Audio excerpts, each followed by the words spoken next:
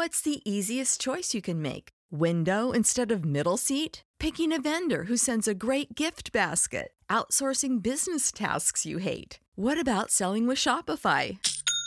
Whether you're selling a little or a lot, Shopify helps you do your thing, however you cha-ching. Shopify is the global commerce platform that helps you sell at every stage of your business. From the launch your online shop stage to the first real-life store stage, all the way to the did we just hit a million orders stage. Shopify's there to help you grow. Whether you're selling scented soap or offering outdoor outfits, Shopify helps you sell. Wherever and whatever you're selling, Shopify's got you covered. Sign up for a $1 per month trial period at shopify.com/try. Go to shopify.com/try now to grow your business, no matter what stage you're in. Shopify.com/try.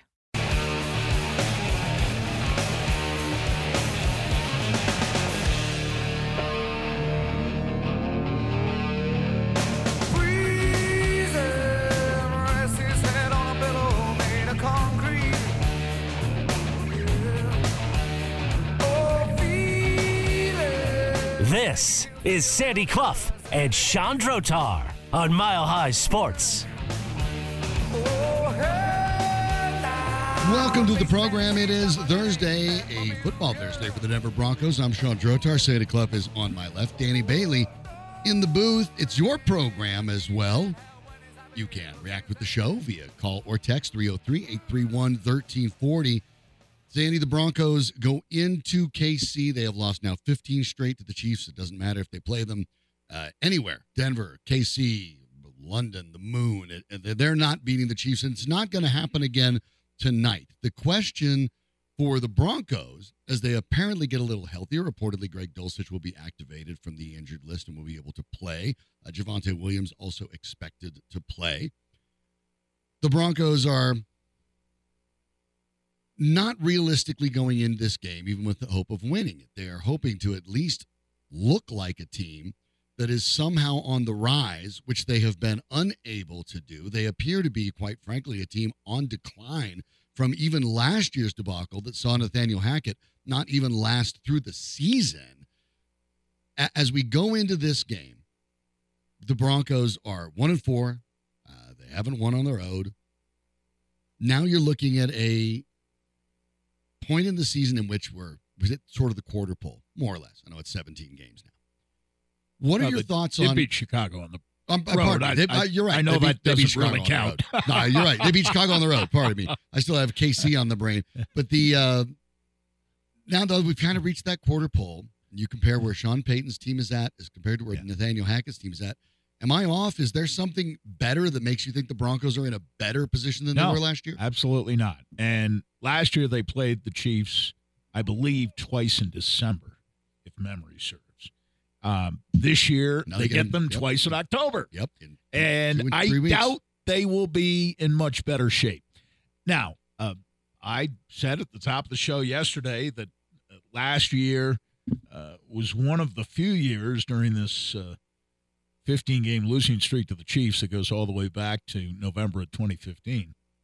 Last year, apart from, I believe, 2018, when they lost by 4 and by 7, last year the final scores were close. The games, however, not really. Denver lost 34-28 here in early December, but they were down 27-0 with 1:36 left in the first half. In Kansas City, yes, they lost 27-24, but they were down 27-17 with 6 minutes, 15 seconds left in the game. So the scores were a bit misleading. The Broncos were never really in any danger of winning either of those games, but they did get closer. And if you look at these 15 games, 11 of which have involved Patrick Mahomes at quarterback, Mahomes has been scintillating on several occasions, but hardly on a game-to-game basis, simply because he hasn't had to be. Travis Kelce will pop up with a great game. Expected back to play when tonight. He was with the Chiefs. Tyreek Hill. Sometimes it would be a running back like Kareem Hunt when he was with the Chiefs who would go off. And sometimes Nick Bolton would win a game with an 86-yard fumble return. We've seen that. And Bolton is going to be playing tonight, I believe, for the first time this year. Now, the Broncos do get Dulcich back. The most interesting thing about the Broncos right now is that when it comes to trade rumors, the Broncos are very much at the head of the parade. Bill Barnwell of ESPN.com today wrote a piece suggesting 15 possible trades. 4 of which included Denver Broncos. Exactly right. He had him trading Alex Singleton, Jerry Jeudy, and because he wrote the piece earlier this morning, Frank Clark, who I guess still could be traded. It's kind of like the Gregory deal. They'll release him if they can't trade him. Somehow they were able to trade Gregory to San Francisco. Somehow involved eating $10 million. Right. Draft picks and so on. Actually, Barnwell has them trading Clark back to Seattle. Which makes sense. Where he started his career, and getting a 6th rounder next year back in exchange, which wouldn't be much if that's the deal that they end up making, whether it's Seattle or another team. And all they get back is a 6th. That's pretty much like the Gregory deal. And Frank Clark is much less expensive. He's on a 1-year deal for what? $5.45 million. And it was restructured yesterday reportedly to save about $1.6 million and change. Right. In other words, to facilitate a trade. But so we've got Singleton traded, Jeudy traded, according to Bill Barnwell, Frank Clark, and K'Waun Williams, who would be going to Philadelphia. And he has the Broncos trading Singleton to Dallas. Well, they just lost Van Der Esch for at least 4 to 6 weeks, if not for the season. And Jerry Jeudy going to Green Bay for another wide receiver and a 2nd-round pick. But even Jerry Jeudy by himself cannot bring another wide receiver and a 2nd-rounder in 2024. The Broncos, according to Barnwell, would have to toss in their own 4th-rounder in 2024. So even the idea of trading Jeudy and getting a 2nd back, yes, and you can get a run-of-the-mill wide receiver who's just a guy, but you also, in order to get the 2nd and the receiver, you have to throw in a 4th to go along with Jeudy, which, a 2nd-round pick next year is better than a 4th-round pick next year. Mm-hmm. They don't have any 2nd-round picks next year. I suppose they'd rather have a 2nd-rounder than a 4th-rounder. And maybe they could make another deal. I don't know about 2024, but the suggested trade for Singleton involves a 4th-rounder in 2025, along with Singleton going to Dallas. And the Broncos would get back a 6th-rounder in 25 and Trey Lance, the quarterback. If such a deal could actually be made, I'd make that one in a heartbeat. And I'd make sure that Trey Lance sees game action during the second half of the season with the Broncos. That's an interesting idea. The idea that somehow you could get Lance. The argument would be that basically, well, the reason Dallas acquired Lance, and there's no question that is the case, basically it was you have a talent, you got it at a discount price. Right. Jerry Jones walked through the stores, and there was the one thing that was 90% off that he was interested in last month, and he just decided to grab it. Exactly. I could see a scenario because remember the catch with Trey Lance is the 3rd overall pick, and you'll have to, if you want to invest in it, you'll have to pick up his option, in which he starts making some decent money. And it's possible. That said, yes, if a combination of Alex Singleton lands you Trey Lance, you have to start throwing darts. Absolutely, you do it. I sort of laughed that idea off, but then again, if you look at Dallas' situation, Dallas is desperate, and Dallas wants to win now. Well, and Dallas they've just lost Van Der Esch. They don't know that they're getting him back. Singleton is overrated, to be sure, but he does, and he's 29 years old. Your tackles. But he tackles. And you know what? If they prefer Josie Jewell instead, whatever, sure, fine, no big deal. Wouldn't make any. But it is a possibility, I think, because if you look at Dallas, Trey Lance has proven nothing. In fact, only that one of the very elite teams in the NFL gave up on him.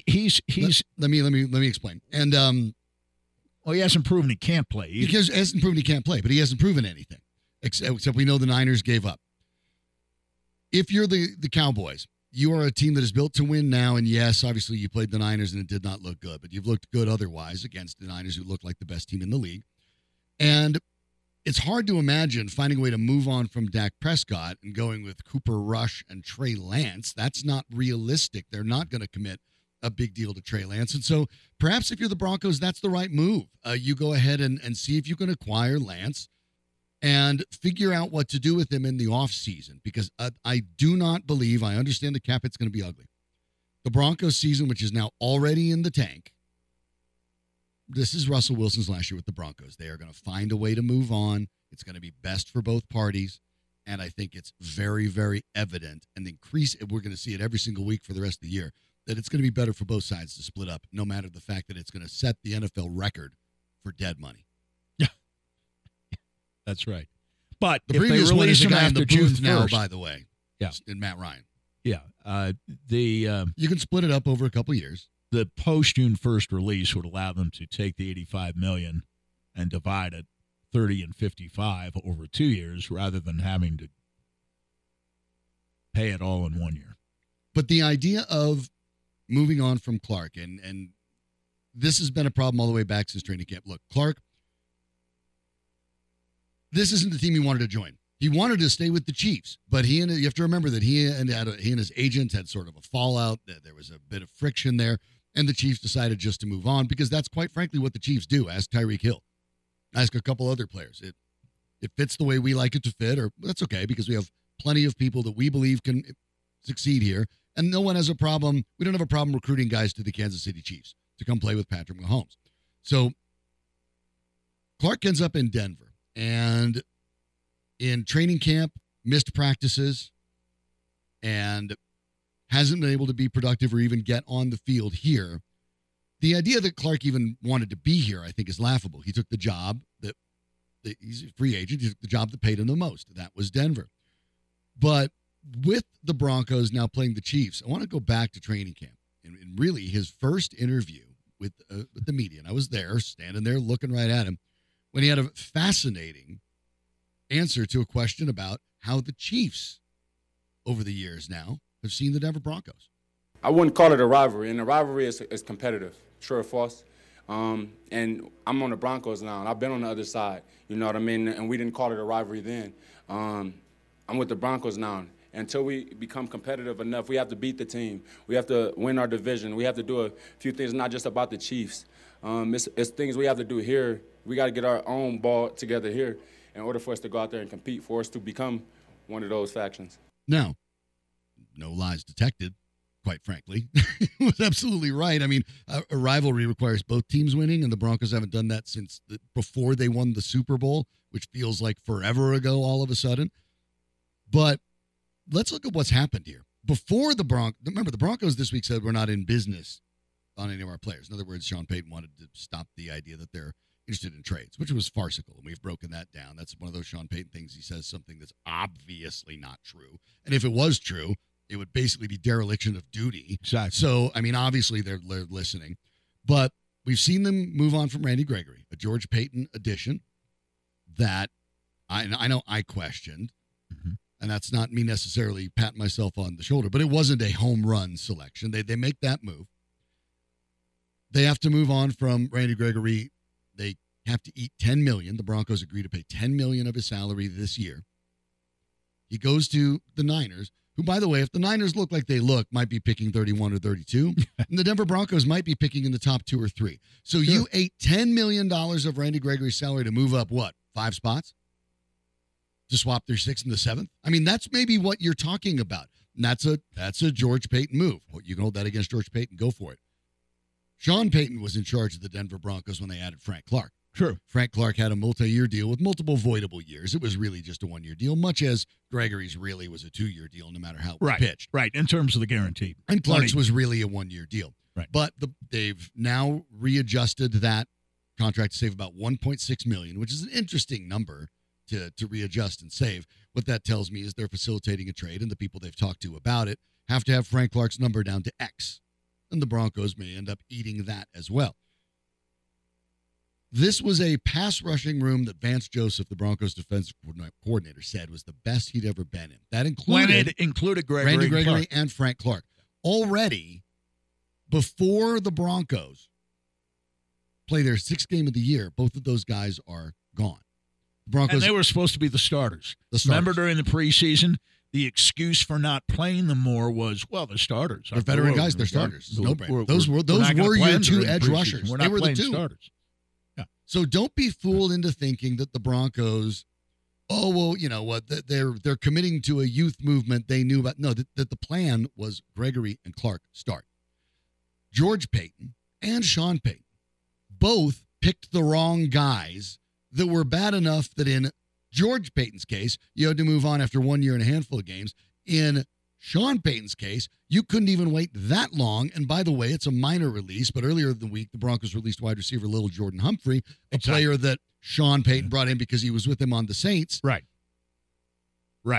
And has already, after that's a pretty 5 weeks, played buyer's remorse by himself Sean off Payton. the team. Right. The idea of Sean Payton being the guy that runs the football, I get it. It's been en vogue to throw George Payton under the bus after some of his moves have backfired. I get it. Hey, at least they took a while to backfire. Sean Payton's are instant regret. Well, Randy Gregory's close to instant regret because the knock on Gregory when he came here was not that he couldn't play, it was that he couldn't stay healthy. And he got suspended a lot in Dallas. Now, that hasn't so much been an issue here, although he was clocked by the league last year for that silly fight he got into at the end of the game against the Rams. Right. Once he got hurt last year, it's the same story all over again. And that knee injury might not only be career-threatening, but, in terms of the kind of player Randy Gregory is, people talk about the talent, but he hasn't recovered from that knee injury. Last September, he was a pretty good player here. Mm-hmm. Right. Amid as soon as the season started, he chaos, was. Yeah. Certainly on the offensive side of the ball, but the defense wasn't too bad for the first month of the season. In fact, it was quite good, and he was one of the reasons for that. Then he got hurt. Frank Clark has always carried with him the reputation of being a guy who can help you a little bit during the regular season, but a lot during the playoffs, which made it mystifying as to why the Broncos went after him, because the Broncos never make the playoffs anymore. So why are they bringing in someone who's been, since 2018 anyway, notably unproductive during the regular season? Mm-hmm. Now, his numbers go way up in all facets during the course of the playoffs, but to coin a phrase around here, playoffs? You're bringing a guy in for the playoffs? I mean, hey, you got a former Saints coach there too, talking about that. In Jim Moore, keep in mind when you look at these guys, when you look at the production that the Broncos have gotten, Frank Clark made $5.45 million guaranteed. Right. Frank Clark has played in 2 games and has 2 tackles. That's the total. That's what the Broncos are going to get. No sacks. And no sacks for $5.4 million. Okay, yep. That's bad. Get to Randy Gregory. Gregory had $28 million guaranteed over 2 years. Over the 2 years, but $28 million guarantee. With the Denver Broncos, he played in 10 games, only 6 of which he started. He did knock down a pass, force 2 fumbles. He did have 3 sacks as he started out well, as you said, and 21 tackles. But that is the sum total there for $33.5 million guaranteed for the Denver Broncos, who are both, by the way, considered by the organization to be so extraneous to what they're trying to do, to be unceremoniously dumped with the Broncos eating the Bills right a quarter of the way into the season. You want to know how teams stay bad? That way. That's how. And you dip into the free agent market at your own peril, and we explained how the Broncos were a modest spending team in free agency when George Payton got here and talked all about, hey, I'm a draft and development guy. Every now and then we'll dip into free agency, but it won't be a habit. The first year, he did not really get all that aggressive. The second year, top 10 in spending. This past year, in association with Sean Payton, the Broncos led the league in free agent spending in the offseason of 2023. Led the league in free agent spending. You expect to make a leap forward. And for one that of money. those guys they brought in was Frank Clark. And the year before, I believe they were seventh in free agent spending. You're correct. One of the guys they brought in was Randy Gregory. Yep. For the Two Broncos, bucks. this is a bad. It's a bad look. It's a bad move. Everything about it's bad. Expect to hear about it on the broadcast tonight when the Broncos take on the Chiefs. Kickoff at 6:15 p.m. on Amazon Prime Video for Thursday Night Football. We will get back into that, but we will look at the debut for a moment. We'll divert out in La La Land where the Colorado Avalanche looked the part of a team ready to maybe 1 year later potentially defend the Stanley Cup they won 2 seasons ago. A great start for the Avs. We'll talk more about that next on Mile High Sports.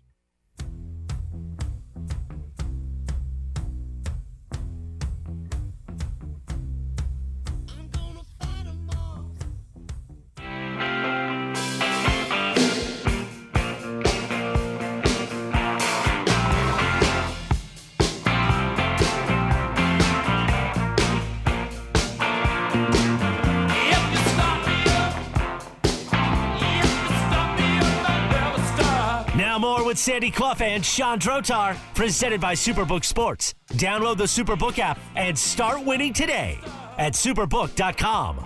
This is Sandy and Sean on Mile High Sports. This one sent ahead. McKinnon trying to win a race, and he will. Beats out the icing amidst the pressure from Gavrikov. Rantanen in a battle there with Anderson. Anderson taken down. Here's Makar across the ice for Jack Johnson. With a wrist shot, scores! Mikko Rantanen! His 4th point tonight on the tip down, beats Cam Talbot. Of the goaltender Georgiev. And then look at this change of events with McKinnon hunting down the puck, Jennifer. But look at that strength by McKinnon to make sure he wins the race. But then the physicality here by Rantanen to be strong on the puck, eventually win the battle to maintain possession, and then the shot from the point. But that's established.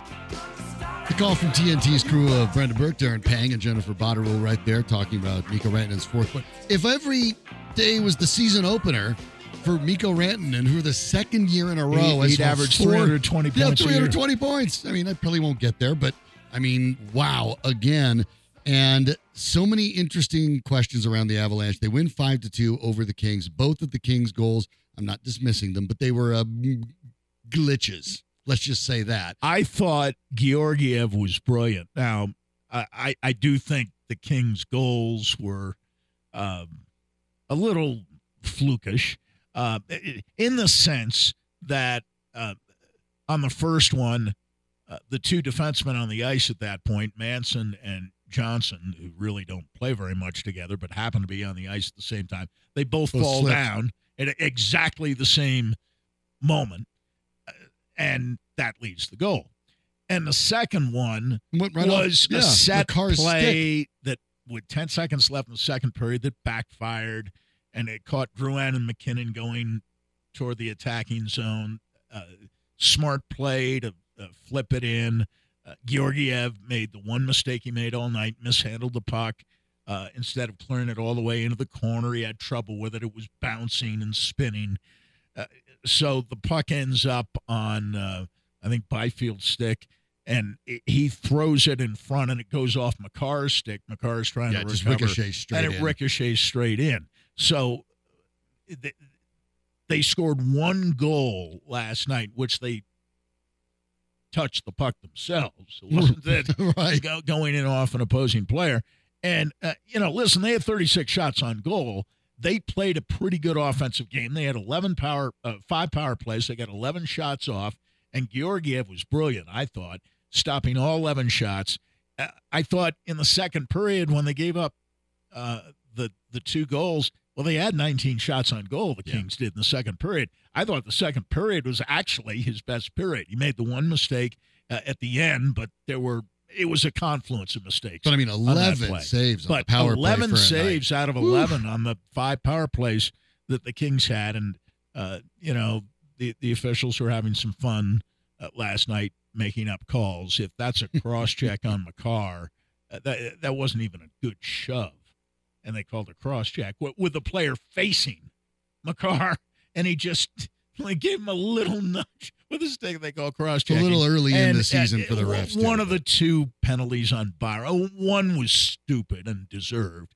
The other one was the second one I thought was shaky. But I thought by and large they were excellent, solid across the board. Bednar, I thought, distributed the minutes among forwards and defensemen in exactly the right way. The Avalanche did not dress out Cogliano last night. McDermott played as kind of a 7th defenseman. He's out there for deterrence purposes only. He plays 3 minutes, 6 seconds. I love the way the defensive minutes were distributed. Taves 24, McCarr 22-22, Byram 20-29, Girard 20-12. And Manson 16-15, Johnson 13-28, and McCarr led the league in minutes last year, and that's certainly something they want to bring down. McCarr played 4 minutes less last night than he played on average last year. Think about how much that would add up. 20. If that can be maintained, that's 320 fewer minutes. Now, he might have played a little more. He'd not been penalized himself, but he kills penalties. He's on the power play, plays 5-on-5, and they kept his minutes down to 22-22. I thought that was great. And you know what? He went on the postgame last night on TNT, and he was terrific. I've never heard him that energetic, very articulate. That doesn't surprise me. But talked about the whole team, talked about how they gelled quickly in certain areas in adding the new pieces. But the energy in the interview reflected the fact that, and Gretzky talked about it, he said, whether it's 22 minutes or 26 minutes, this guy never gets tired. He's also excited about the team he's on. I think he sensed that. I think we heard that from Katie Goss the day before he likes the game. She talked about how this team seems to really like each other a lot and the idea they need to gel. But let's look at some of those additions. Let's start at the top line. Jonathan Drouin, of course, we're paying attention to that. Came up with an assist, a +2 on the night. I thought he had a nice game. I don't know. You don't expecting him to go out there and score a ton of points, but he needs to make sure that he's enough of a threat or facilitating, and he was. He got into the corners, dug out some pucks on the assist. I think in the first goal, I liked him on the first goal. Yeah. Obviously, McKinnon and Rantanen were superhuman last night. As they often are, right? McKinnon, by the way, with a goal and 2 assists. Rantanen is just a beast, and you forget last year he kind of scored the 55 goals the way Alex English used to have 30 points a night, quietly. Yeah, bunch of and you kind look of up take and it you're for like, granted. You forget, he had 55 goals and 50 assists last year, and he was the guy who played more than McKinnon and McCarr did, and really was in many ways the leader of the team. And he was one guy who produced in the playoffs, and he didn't have a lot of company in that regard.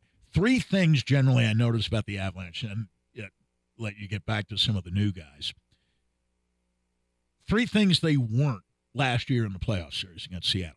They were energetic, which they weren't against Seattle. They were opportunistic, which they certainly weren't against Seattle, and they blocked shots. 24 against the Kings, 14 last night.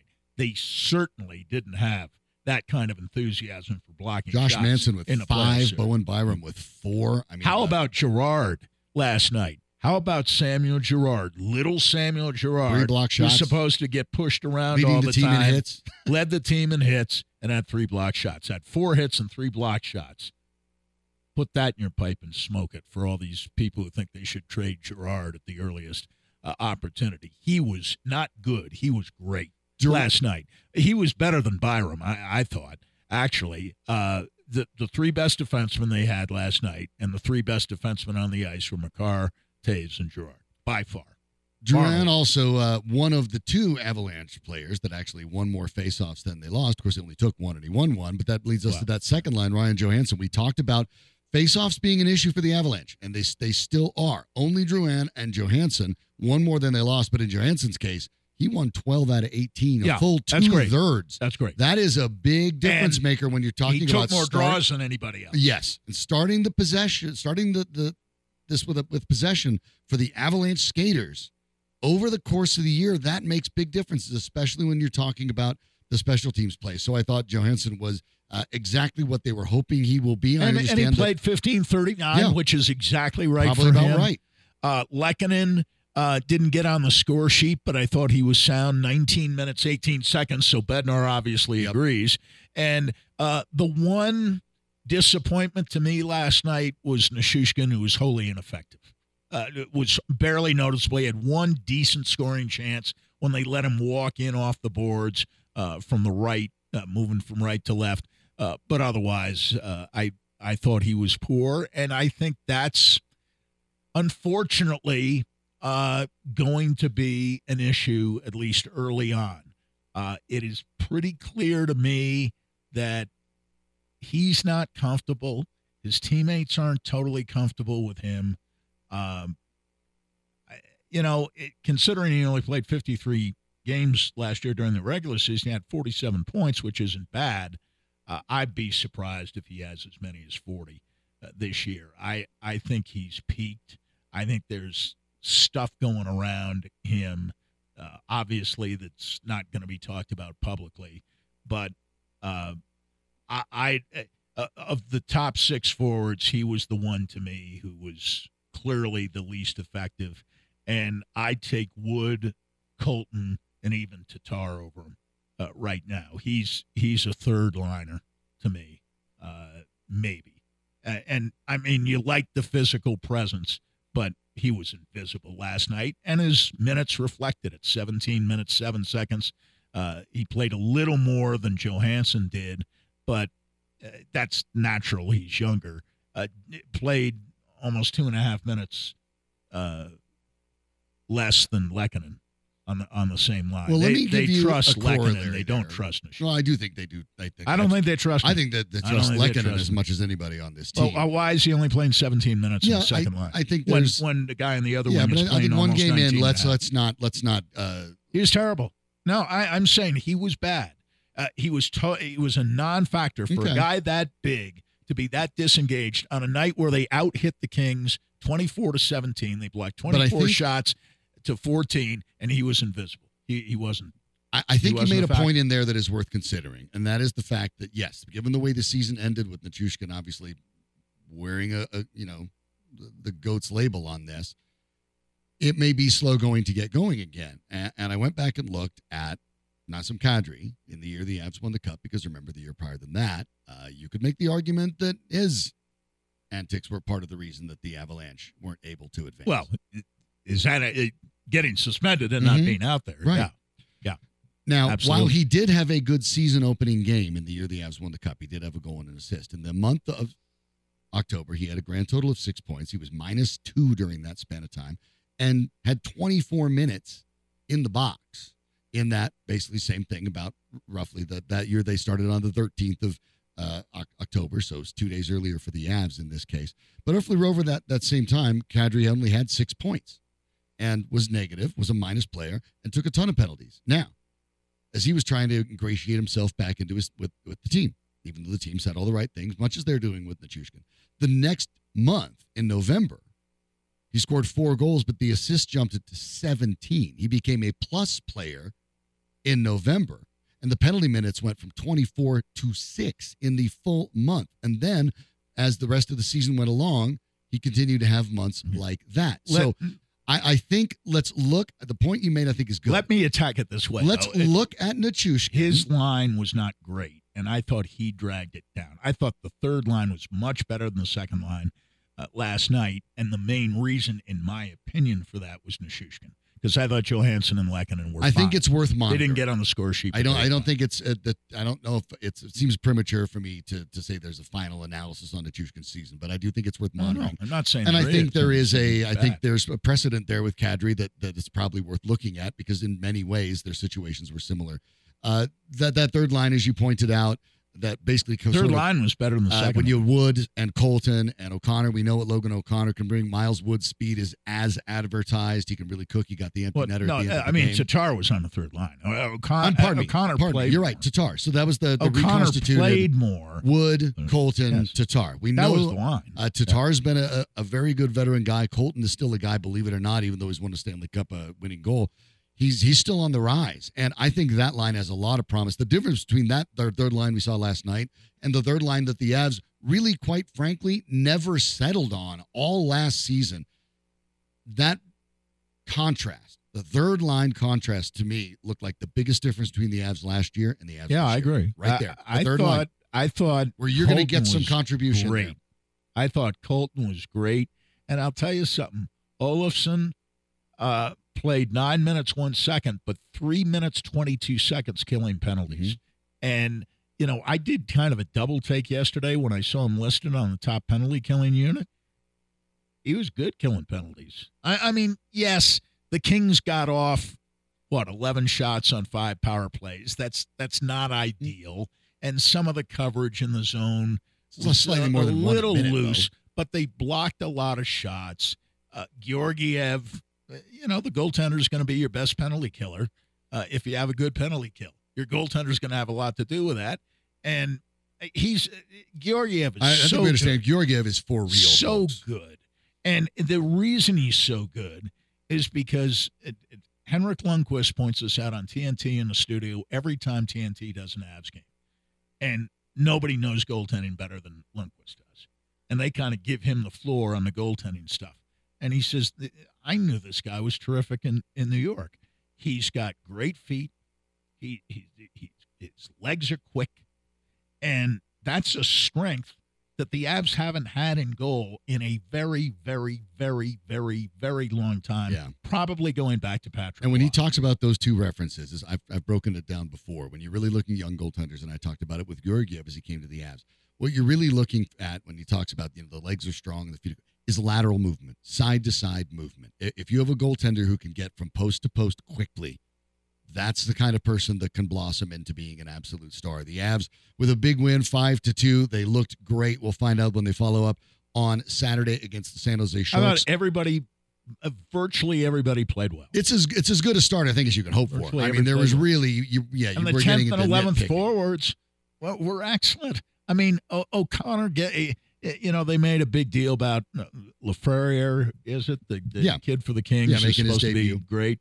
O'Connor got in a fight with O'Connor more than held his own. Oh, yeah. And because Laferriere got him around the neck and ended up kind of wrestled him down to the ice. Oh, well, look at that.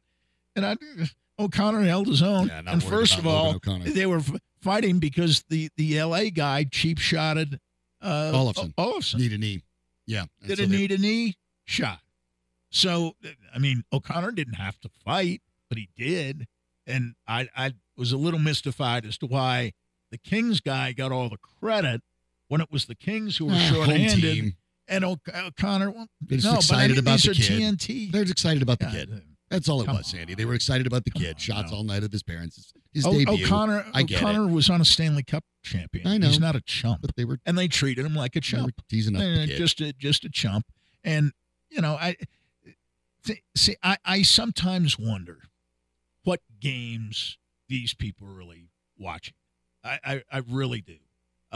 And Olofsson and O'Connor were like hardly ever mentioned. And they were killing penalties.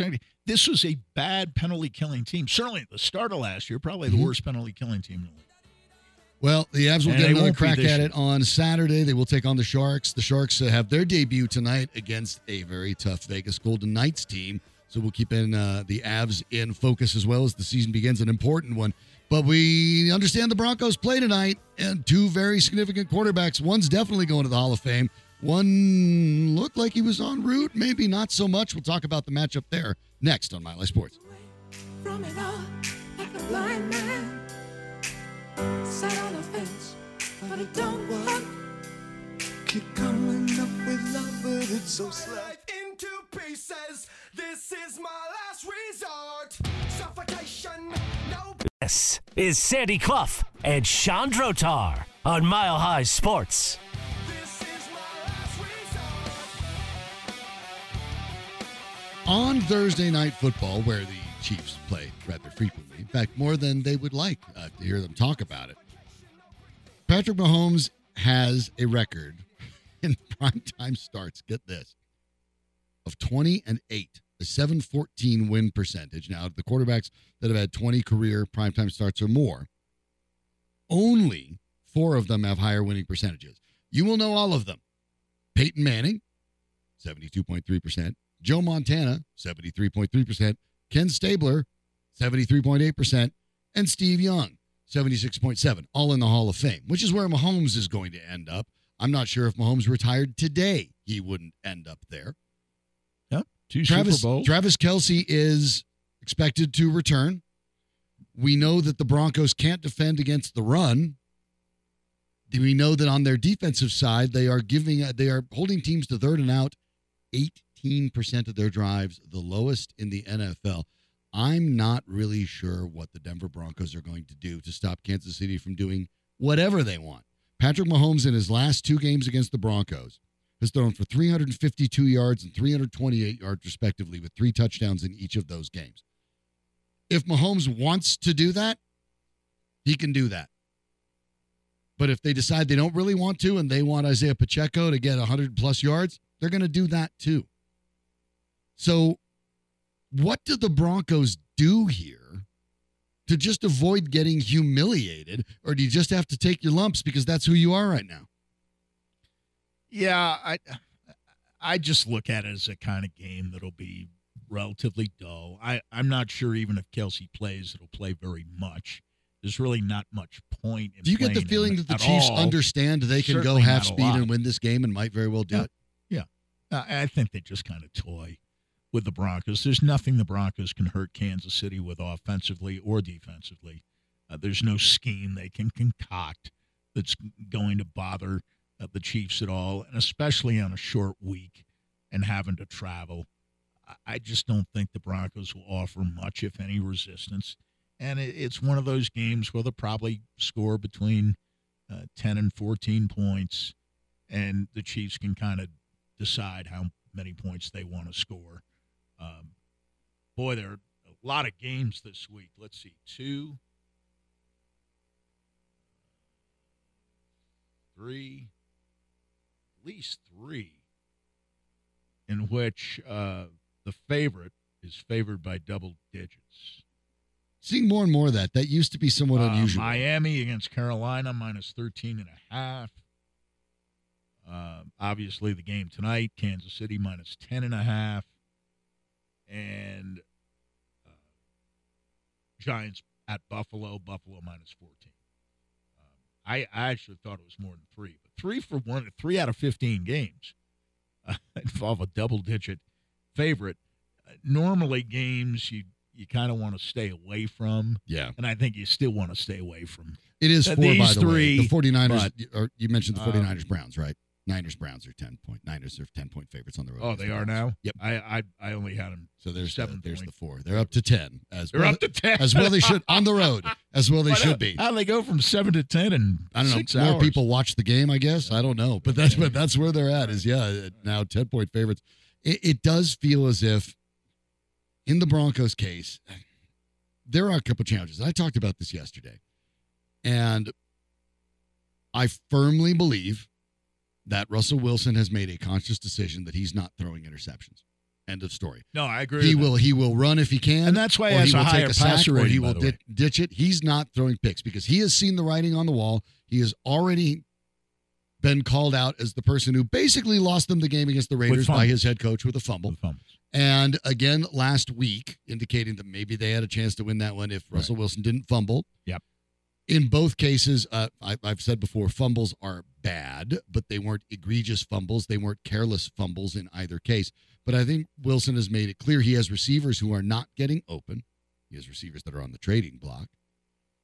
And he understands that if he makes any mistake, his head coach is going to excoriate him publicly, whether it's on the sideline bawling him out or literally just blaming him for the loss like he did in the season opener against the Raiders. Russell Wilson understands. Commanders. Commanders. Sorry, this is the game against the Commanders. Yeah. Russell Wilson understands that this is his last year with the Broncos. Right. And he's basically decided, and I almost can't blame him, I'm going to do some business here. I'm going to put the best numbers I can on film, and I'm going to minimize the amount of times my coach can grouse about me as the guy that lost us the game. Yeah. Because I probably can't win us the game. Well, no, he's well beyond that. He was beyond that in Seattle, too. He's not – the nicest thing you can say is that he's not capable of lifting a mediocre certainly not a poor team. He's not capable of lifting them to another level. You're not talking about taking a poor team, making them great. You're talking about a poor team, making them mediocre. And he's not even capable of doing that anymore. And that's no knock. But I was reading something today where a fan was attempting to defend Zach Wilson and said that he outplayed two Hall of Fame quarterbacks in the last 2 weeks. I said, well, who's the second? And actually, the second was Russell Wilson, who is hardly a surefire Hall of Famer, first of all. And second of all, Zach Wilson did not outplay Russell Wilson in any statistical sense the other day. And the best thing about Zach Wilson the other day was that he only had to throw 9 passes in the second half, even though Jets were behind at halftime. Can you imagine that?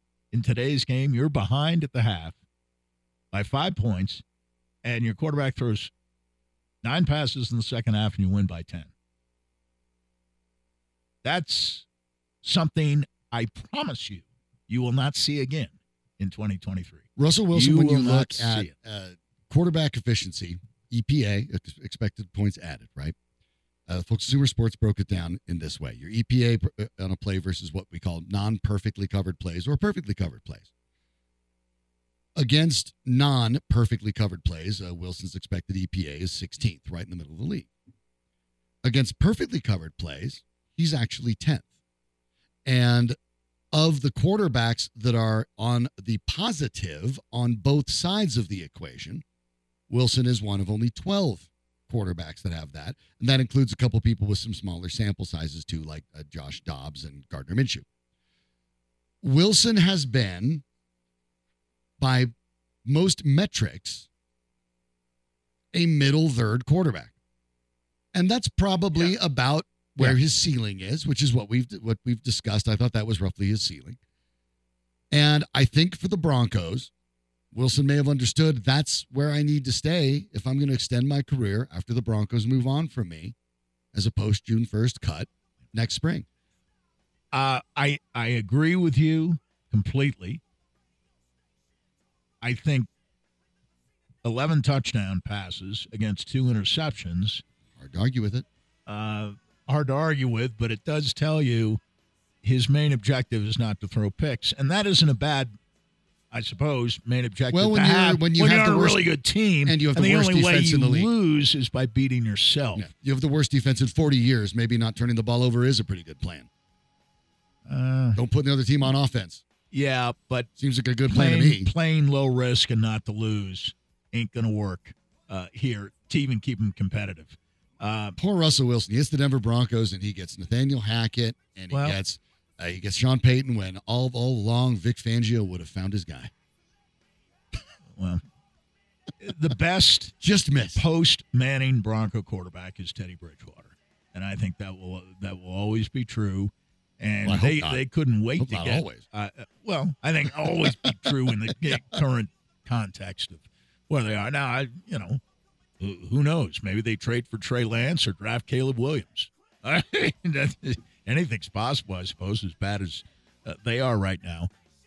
But I think part of Peyton's thing is when I coached against you, you were throwing a ball down the field, and you could squeeze in passes. You were the most accurate deep throwers in the league, and now you won't let go of the ball, and you're not as mobile as you used to be, and you're fumbling. And I don't think either one of them have covered themselves in glory, but you need more than they're getting at almost every position on the field right now, and that does include quarterback. I mean, people were talking about a return to form this year. That, to me, meant top 10, and he's nowhere near top 10. I don't know if that was possible. Second in the league, though, in touchdown percentage, 6.7, behind only, the guy that got fat against the Broncos, Justin Fields. Joining us now to break down this game as best as we can, Smile Eye Sports'